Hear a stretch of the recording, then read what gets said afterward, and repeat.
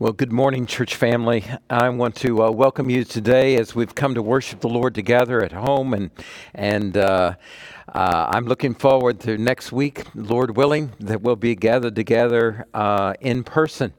And Brother Jay was going to be preaching this morning and finishing a short series that he was doing in the book of Judges. But he's going to have to finish that last message another time. And he's recovering at home from COVID. And for him and his family, Brother John as well has COVID and is at home and recovering. And for his whole family, pray for them and lift them. We're lifting them before the Lord. Amen. And so there are also several other church family have COVID and friends and acquaintances, and we're lifting them before the Lord. Today, I want us to take a little bit of time and look at the book of Ruth together. So if you have your Bible, Joshua, Judges, and then the book of Ruth. And so it's in the same time frame of the Judges. Now, the Judges is a dark period in the heart and the life of Israel. It's one of the darkest periods in all of the Bible. And you see the depravity of man on full display in the book of Judges. The children of Israel give themselves again and again to idolatry and spiritual adultery, and it leads to a forgetting of God and then a denial of Him and living compromised lives in the world in which they lived, and eventually brings oppression upon them. And then God raises up these judges, and these judges are often very flawed characters as well. The book of Judges is dark, and there's great evil, and even the judges themselves are messed up and flawed. And the book of Judges concludes with this statement: there was no king in Israel, and everyone did what was right in their own eyes. It was a dark time, and you see the flaws on display and the sin and the oppression, and there's no rule, no law, no light. And then the Bible goes from there to the book of Ruth, which is a beautiful ray of sunshine and hope and mercy and grace and redemption during this same period of Judges. It's a breath of fresh air when you get to the book of Ruth, because it's so beautiful, so loving, and so impactful. And so today we want to look at Ruth. It's a book that really concentrates on our redemption. And it's a book of redemption and rescue and romance. And it is a beautiful book. And so I invite you to open your Bible and look with me to Ruth in chapter number 1. Now let me introduce some of the cast of characters that we're going to look at in this great love story that is told, and a story of redemption. First, there's Naomi. The word Naomi means pleasant. And this Jewish woman is sort of this center and a part of this story as a character. She's married to her husband. His name is Elimelech, and they are from Bethlehem in Judea, and in the tribe of Judah. And so Elimelech, a famine comes into the land, and they move themselves to Moab.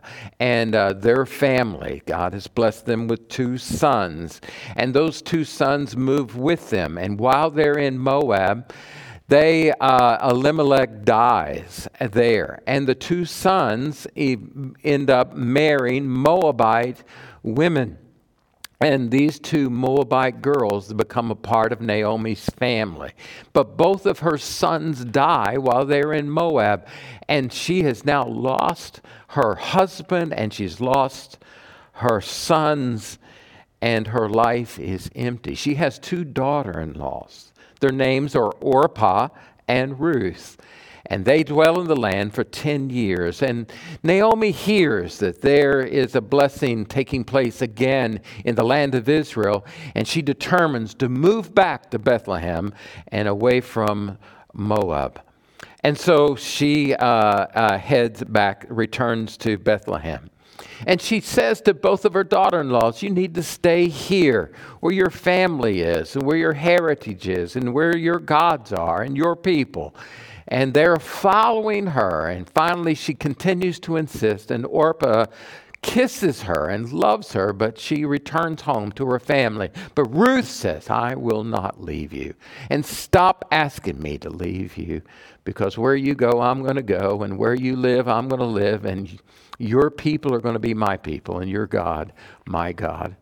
It is a beautiful story. The second story is the introduction of characters in the story is Ruth herself. And Ruth, of course, is Naomi's daughter-in-law. She has lost her husband. She's barren. She can't have any children. She's a Moabitess, and she and her families are worshipers of another god called Chemosh. And she leaves everything, her mom, her dad, her siblings, her people, her culture. And she clings to Naomi, and she's loyal to her, and she commits herself to her. She determines to support her mother-in-law and works on the edges of the fields, gleaning when they return back to Bethlehem from like the peasants do, like the poorest of the people do. They glean along the edges where the reapers are to leave some and not take everything, so that the poorest of the poor could glean in the fields. The next is in the cast of characters that we meet in this story is a man named Boaz. And Boaz is a noble man. He's a wealthy man. He's a man of stature, a man of status, a landowner who has employees and servants and fields. He's respected and he's successful. He's older. He's not married, no family. A kind man, a successful man. His mother was a prostitute, and she was a part of the fall of Jericho. And so his lineage and his heritage is marked by that, but he is a wonderful man.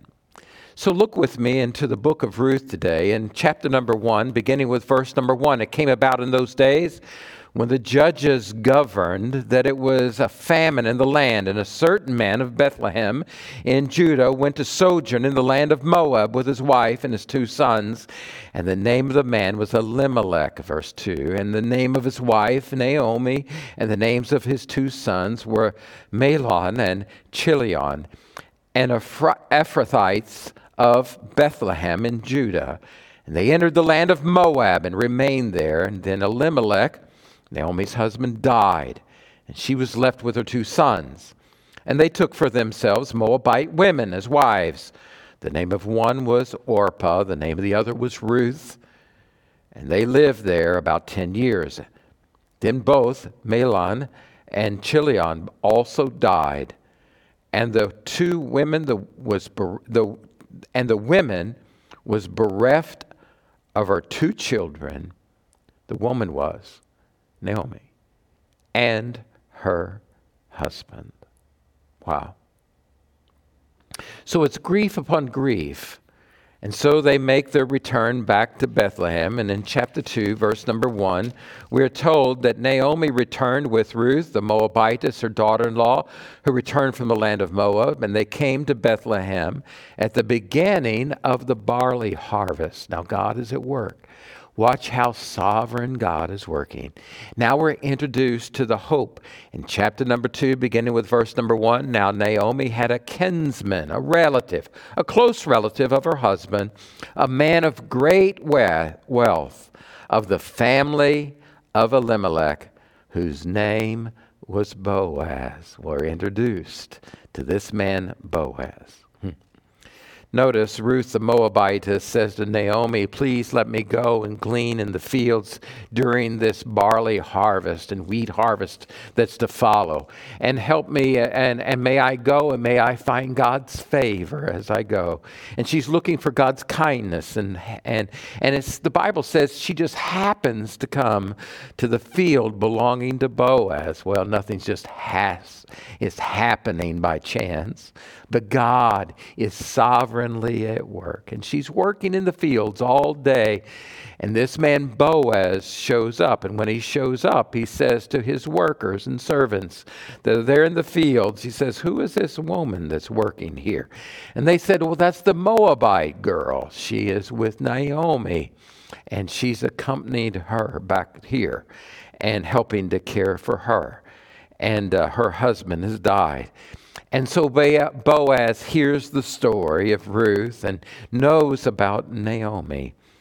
And so they said she's worked all day long, and she only took a little time in the shelter, and she has just been working all day long. And he goes and he speaks to her. And when he speaks to her, he introduces himself to her, and he says, I want you to glean in my fields. Don't go to other fields. And you work for me, and you work where my workers work, and I will protect you. He told his servants, you watch over her, you protect her. Don't let any harm, don't let any men take advantage of her. And I want you to take care of me. When you get thirsty, you drink from our jars. And you come and sit down with us now and have some meal of roasted grain. And he gave her enough for her and take home leftovers to share with Naomi. And before the end of the day, he fills her lap with grain and baskets of grain to take home to Naomi. And she says to him, why would you do this to me? I'm just a foreigner in your land. And he said, I've heard about you and your loyalty, how you left your parents and everything, and how you've cared for Naomi. And God will richly reward you. And may God cover you with his wings and take care of you. It's a beautiful thing that is beginning to happen. His care and taking care of Ruth. She returns home to Naomi. And when she returns home to her, she says, where did you glean? And she says, well, I gleaned in a field, and it was owned by a man named Boaz. And she said, oh, God has blessed you. And he is a close family kinsman to our family and of my husband and your former husband. Amen. It is a beautiful picture. It's a picture of grace. It's a picture of God redemptively beginning to work. And this is the story. And so Naomi says, after she's gleaned, Ruth's gleaned in the harvest field day after day. And Boaz is watching and protecting her, and she's working with the servants, and God is providing for their family. At the end of the barley and the wheat harvest, then Naomi says to her, I want you to do something. I think God's at work here. I want you to clean yourself and wash your hair and put on anointing oil with perfume and put on your finest dress. They'll be down at the threshing floor tonight. Now, when they brought in the harvest in those days, they would thresh the grain. That means that they would beat the stalks until the grain would fall out. And then they would take a winnowing fan or a winnowing fork, and they would pitch it into the air, and then the wind would blow the chaff away and the grain would settle. And that's the way that they would winnow the harvest and take in the grain. It was a great time of celebration because the harvest was full. And she said they'll be celebrating tonight. And they'll be sleeping at the threshing floor tonight, guarding their grain. And they'll be celebrating tonight. And when it gets dark, and after they've eaten and become merry in their hearts, I want you to go in, and where he's lying, I want you to find that place. And Ruth, what I want you to do is uncover his feet. Now you can feel the tension, can't you? And that tension is in the scripture. And as his feet are uncovered, I want you to find yourself, lay yourself at his feet. And then he'll tell you what to do. And in the middle of the night, he's aroused, his feet are cold. And all of a sudden, he realizes in that dark threshing floor, nothing but the stars and the moon. He said, who is this? And she says, it's Ruth.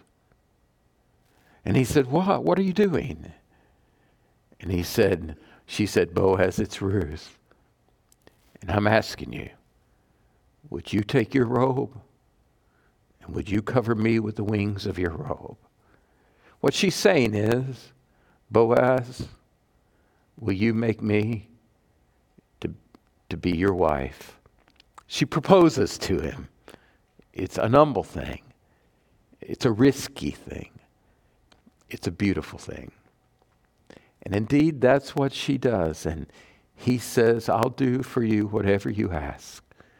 And Boaz is smitten by her and loves her. And he says, you're a woman of nobility, of character and goodness, Ruth.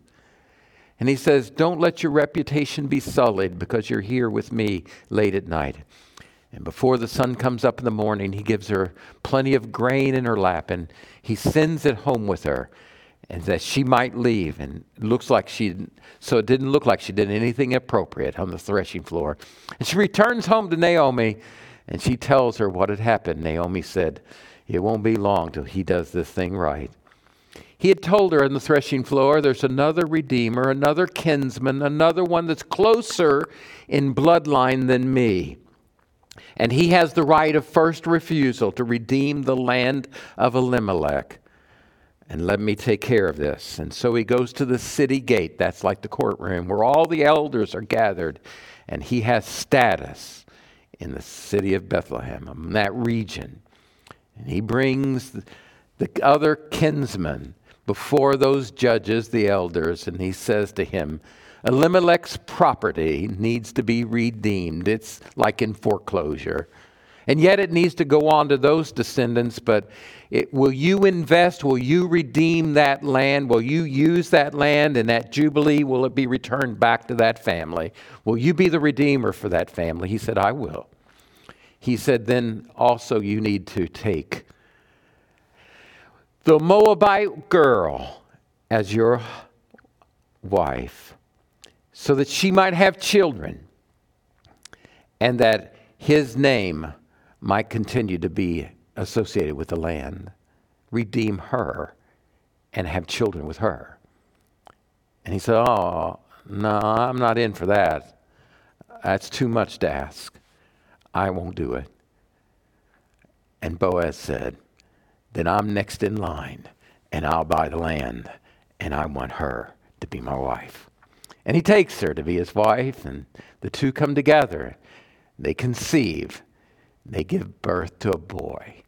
And the little baby boy is taken to Naomi as a nanny, and she lays that little boy in her lap, and she's rejoicing. And they're all rejoicing. And they name him Obed. And Obed will have a son named Jesse.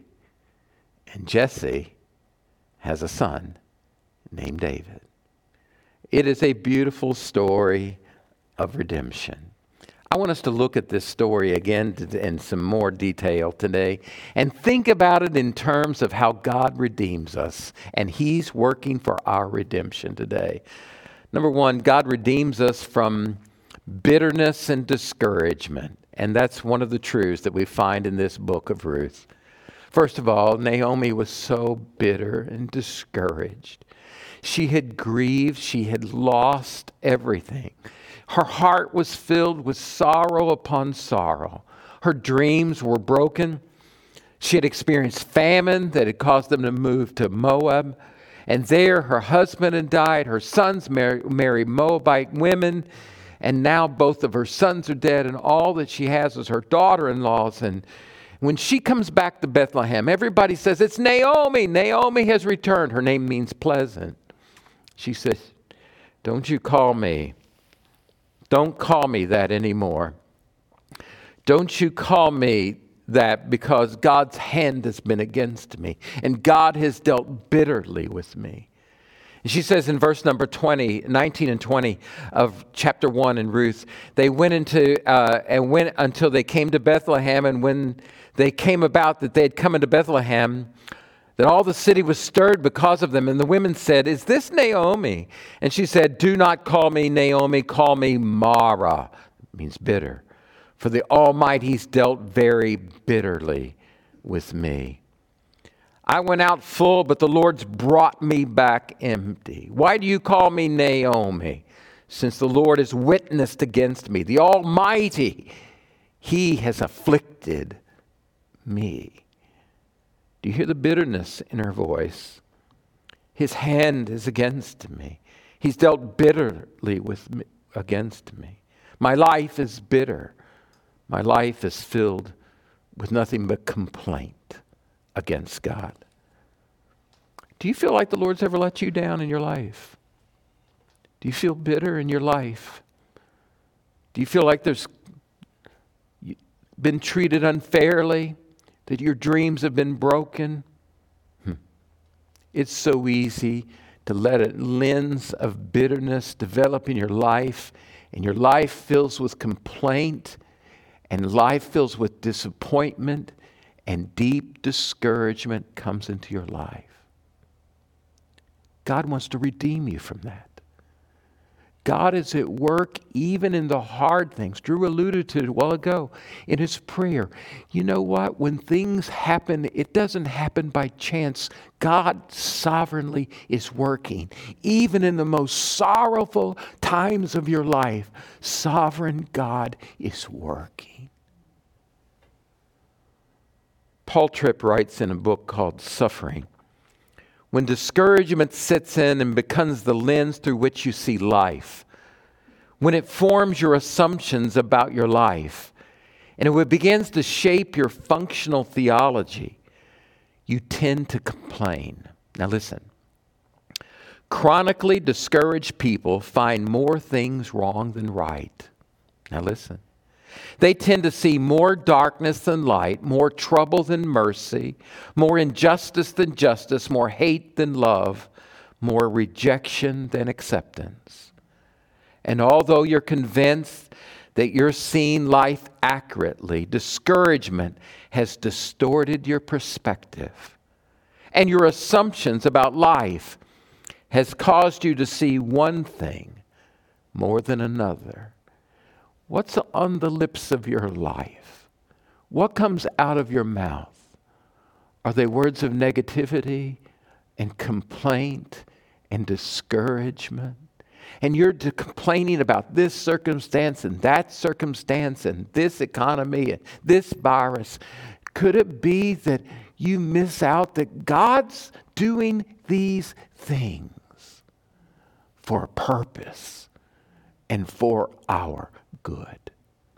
It's only a small movement when you begin to complain about all the circumstances of life and how they've negatively affected you.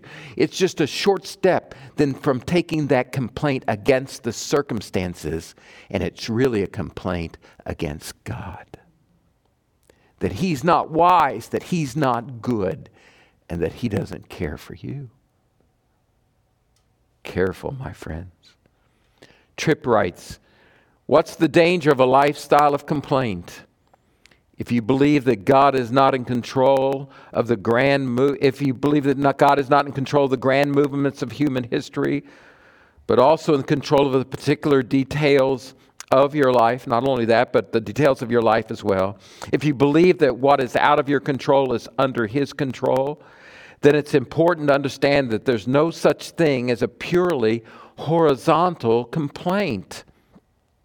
If I'm complaining about the insensitivity of my physician, the lack of attention I'm getting from my pastor, or the fact that my friends aren't sympathetic and understanding, I'm complaining about other people, he says, you forget that God ordained those people to be in your life, to teach you.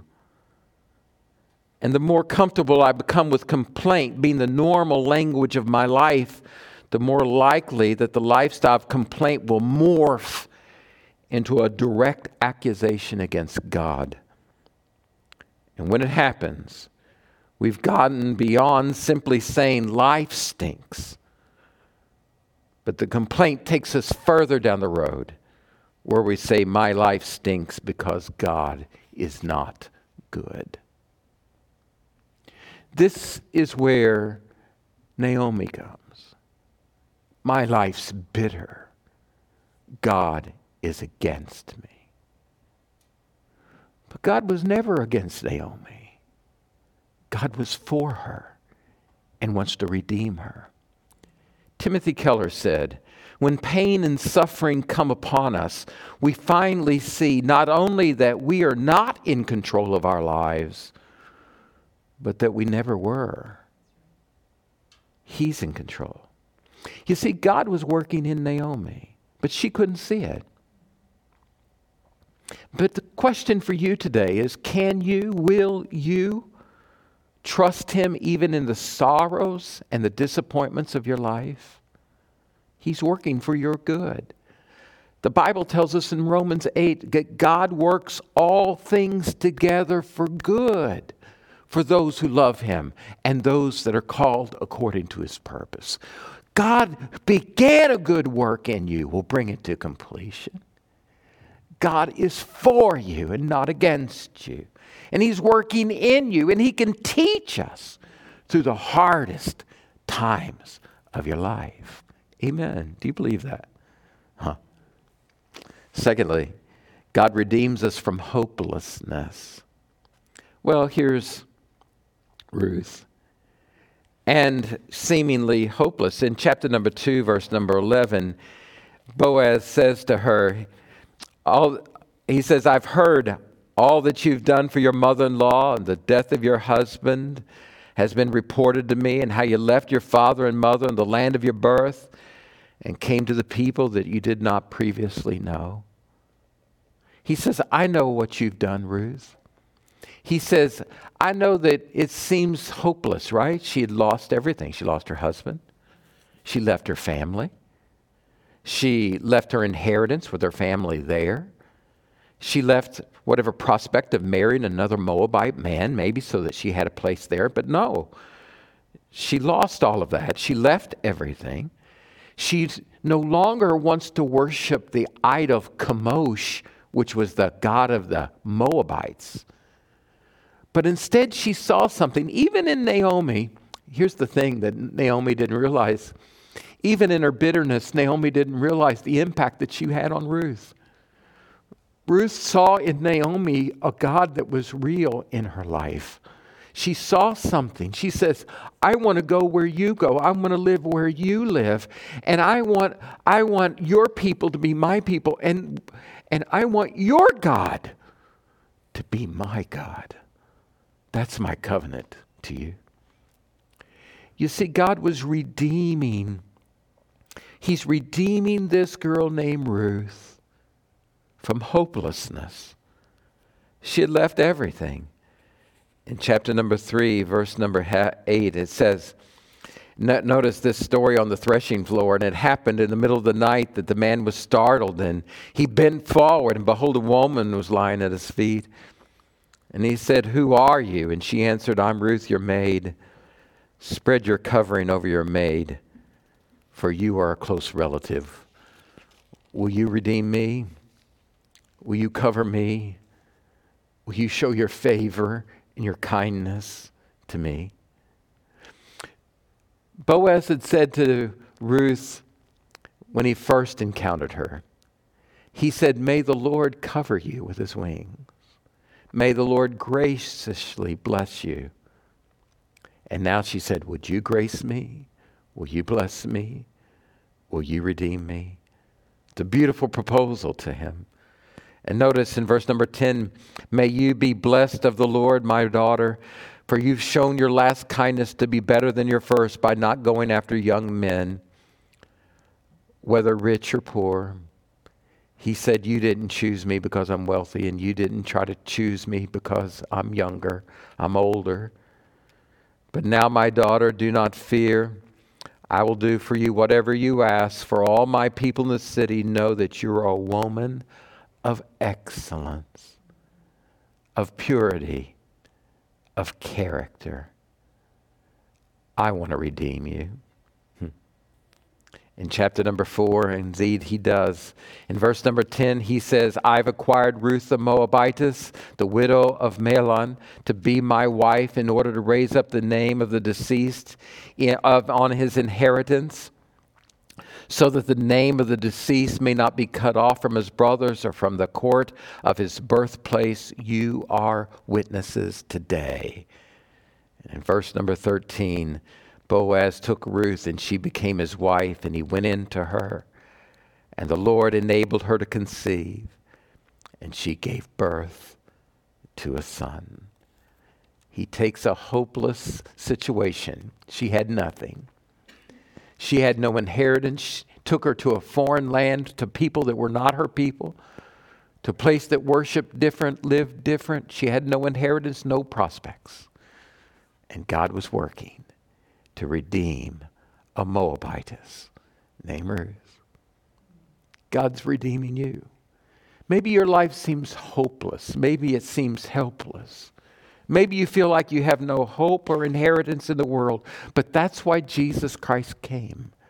The Bible says in Galatians chapter 4, verse 4, but when the fullness of time came, God sent forth his Son, born of a woman, born under the law, in order that he might redeem those under the law, that we might receive the adoption as sons.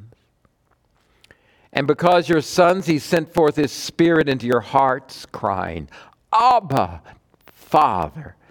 Therefore, you're no longer a slave, but a son, and of a son, an heir through God. God made Ruth to have an inheritance by his grace. Isn't that glorious? Amen. And that's exactly what God wants to do in your life. Amen. Number 3, notice God redeems us from a life that has no purpose or meaning. Purposelessness. And you know what? We can live our life without any meaning or purpose. And here's Boaz. He's a man of wealth. He's a man of prestige. He has a place in the city gate. He has property. And yet this older man, he has no family. He's wealthy, but he has no inheritors. He's successful, but he's empty. He has status, but there's no meaning. And God does a work in him. And when he invests his life in redeeming Ruth, in giving of his life, and risking of his resources to buy the property of Elimelech and to make this Moabite girl to be his wife, as he pledges himself to her and redeems her and invests in her, he loses his life, but he gains life. And he is redeemed from a life that's empty. He serves the poor and the outcast, and a Moabite girl, not a Jewish girl, a Moabite girl, and he makes her to be his wife. Or how are you using your life? Listen, life is not about you gathering all the toys in this life. It's not about your wealth and your status. God's put you in this life for a purpose. And that purpose is to live redemptively, to experience the grace of God and to give the grace of God, and to love and care and invest in the broken and the hurting. And when we do, that's when we will find life. Right here in our lives. There's brokenness all around us. And we're going through a hard time in this country right now. There's a pandemic that's affected people, it's affected income, and it's affected families. We have families that are in stress, marriage that are distressed. We're going through a hard time, and we're going through a hard time politically in this country. You got to be underneath a rock not to know what's going on. And it is so polarized, everybody's taking up sides, one against another, evaluating each other. And on the battleground of this country politically, there are people wounded all over and hurt. And it's time for the Church of Jesus Christ not to take sides, but to go to the broken and pour our lives into them. I'm telling you what, the Church of Jesus Christ, when we look on this battlefield of those who are bloodied and broken by the political infighting that's gone on in this world, and those who think about the uncertainty of life and whose dreams are shattered, why don't we, as a Church of Jesus Christ, minister grace to those that are hurting? And I'll tell you, we won't minister grace well if we're looking at what kind of uniform they're wearing before we go to them. And I don't care which uniform they're wearing. If they're bloodied and injured, God loves them. Let's go to them with the grace of Jesus Christ and the gospel. Amen? Never had a time like this. Now is the time God has opened a door for us as a church to love people and share the good news of Jesus Christ. Let's not go to sleep. And Boaz didn't look at her and says, I can't do that. You're a Moabite. No. He knew God sovereignly was going to use him to do grace in her life. Wow. And when he gave, he found life.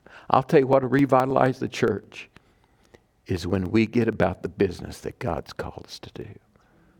That's when revival will begin to happen.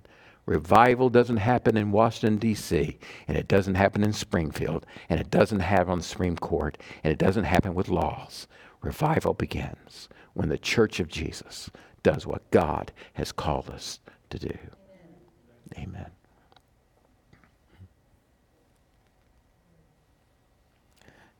And next thing I want you to notice in this great story is God is working in ways that we cannot see. He's working in ways beyond our comprehension. In this beautiful story, in that city gate, Boaz says, I'll take her to be my wife. And they said, blessed are you, Boaz. May God bless you wonderfully. And then they quote something from the Old Testament. And they say, may God bless you and this Moabite woman, may he bless you. And when they were in the court, he says, we are witnesses. May the Lord make the woman who's coming into your home like Rachel and Leah. These were the wives of Jacob, both of whom built the house of Israel. The 12 tribes came from these two women. And may you achieve the wealth in Ephraim that became famous in Bethlehem. And moreover, may your house be like the house of Perez, whom Tamar bore to Judah, through the offspring which the Lord will give you by this young woman. I think it's very interesting that they remember Perez and Tamar and Judah. Because Judah, through Judah and Tamar, came the lineage of David. He says, may God do something awesome in you. And Boaz took her. And he lay with her. And she conceived. She could never conceive before. God opened her womb. And Boaz had never had a child before. And he becomes a father. And God was working. But notice in verse number 18, now these are the generations of Perez. To Perez was born Hezron. To Hezron was born Ram, and to Ram Amminadab, and Amminadab was born Nahshon, and Nahshon Salmon, and to Salmon was born Boaz, and Boaz Obed, and to Obed was born Jesse, and to Jesse David. They were faithful. Boaz was faithful, and Ruth and Naomi in their season. And in that faithfulness, God was doing something beyond their comprehension. Because born to that wedding of that Moabite girl and Boaz was a little boy. And they took that little boy and they laid him in the lap of Naomi. And Naomi was so happy. She's got her little grandson in her lap. And all the women are rejoicing and saying, hey, Naomi now has a child. It was her grandson. And they all together said, we're going to call him Obed, which is short for Obadiah. Because God has blessed us. And I don't know that Boaz lived long enough. He was older. Or Ruth, I don't know. But he grows up and he has a son. And that son's name was Jesse. I know they didn't live long enough to watch Jesse grow up and have children. But Jesse's youngest son was just the runt of the litter, the last born. And his name was David, a man after God's own heart, a shepherd boy. And he becomes the greatest king of Israel. And God says to David in a covenant, there will never be a king that doesn't sit on the throne that's not from your lineage.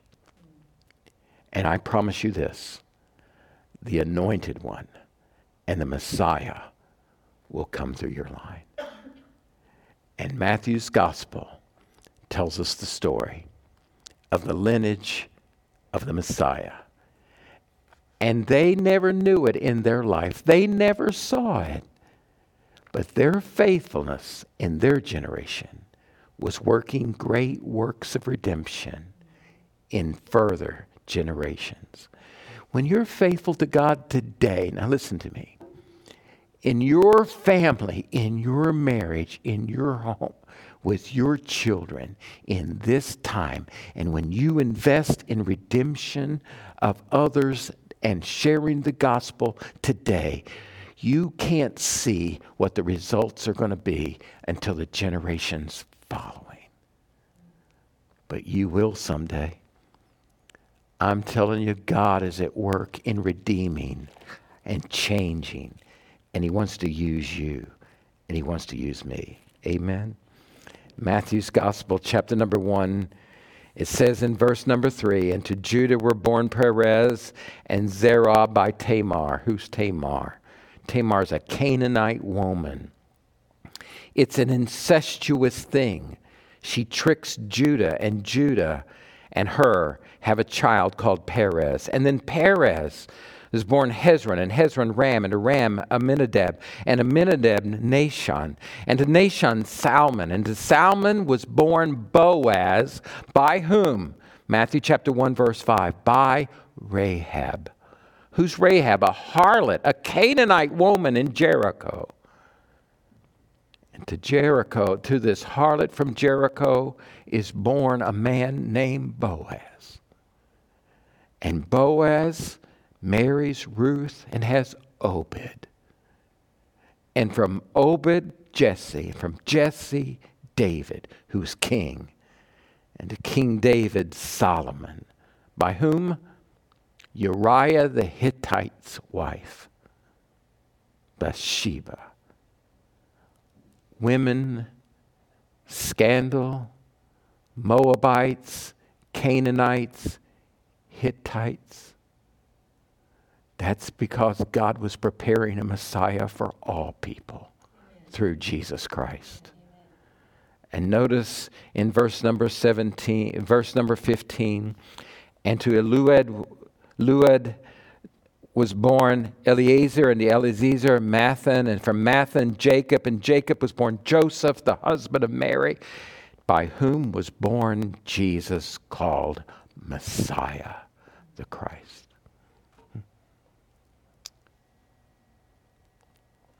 In the book of Jeremiah, in chapter number 48, there's the indictment that Jeremiah, the prophet, brings against the Moabites.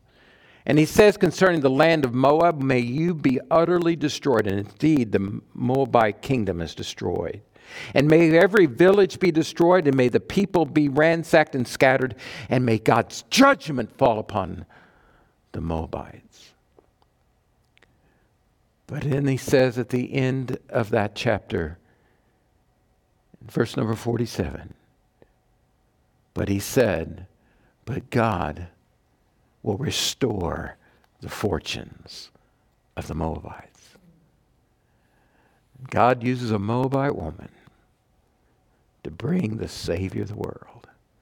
so that Moabites and Hittites and Canaanites and Israelites and Americanites can come to the foot of the cross and find redemption through Jesus Christ. Amen. God is sovereignly working. Let's walk and live in that redemption. Let's live as people of the gospel, and let's take the good news to a broken world that God is sovereign, He's in control, and He's working in our lives for our good and His glory. Amen. Amen. Father in heaven, may you have your way in our hearts and in our lives today. Thank you for this great and awesome story recorded for us in this beautiful love story of Ruth, and how it's a great picture of grace and redemption for all of us. In Jesus' name, amen.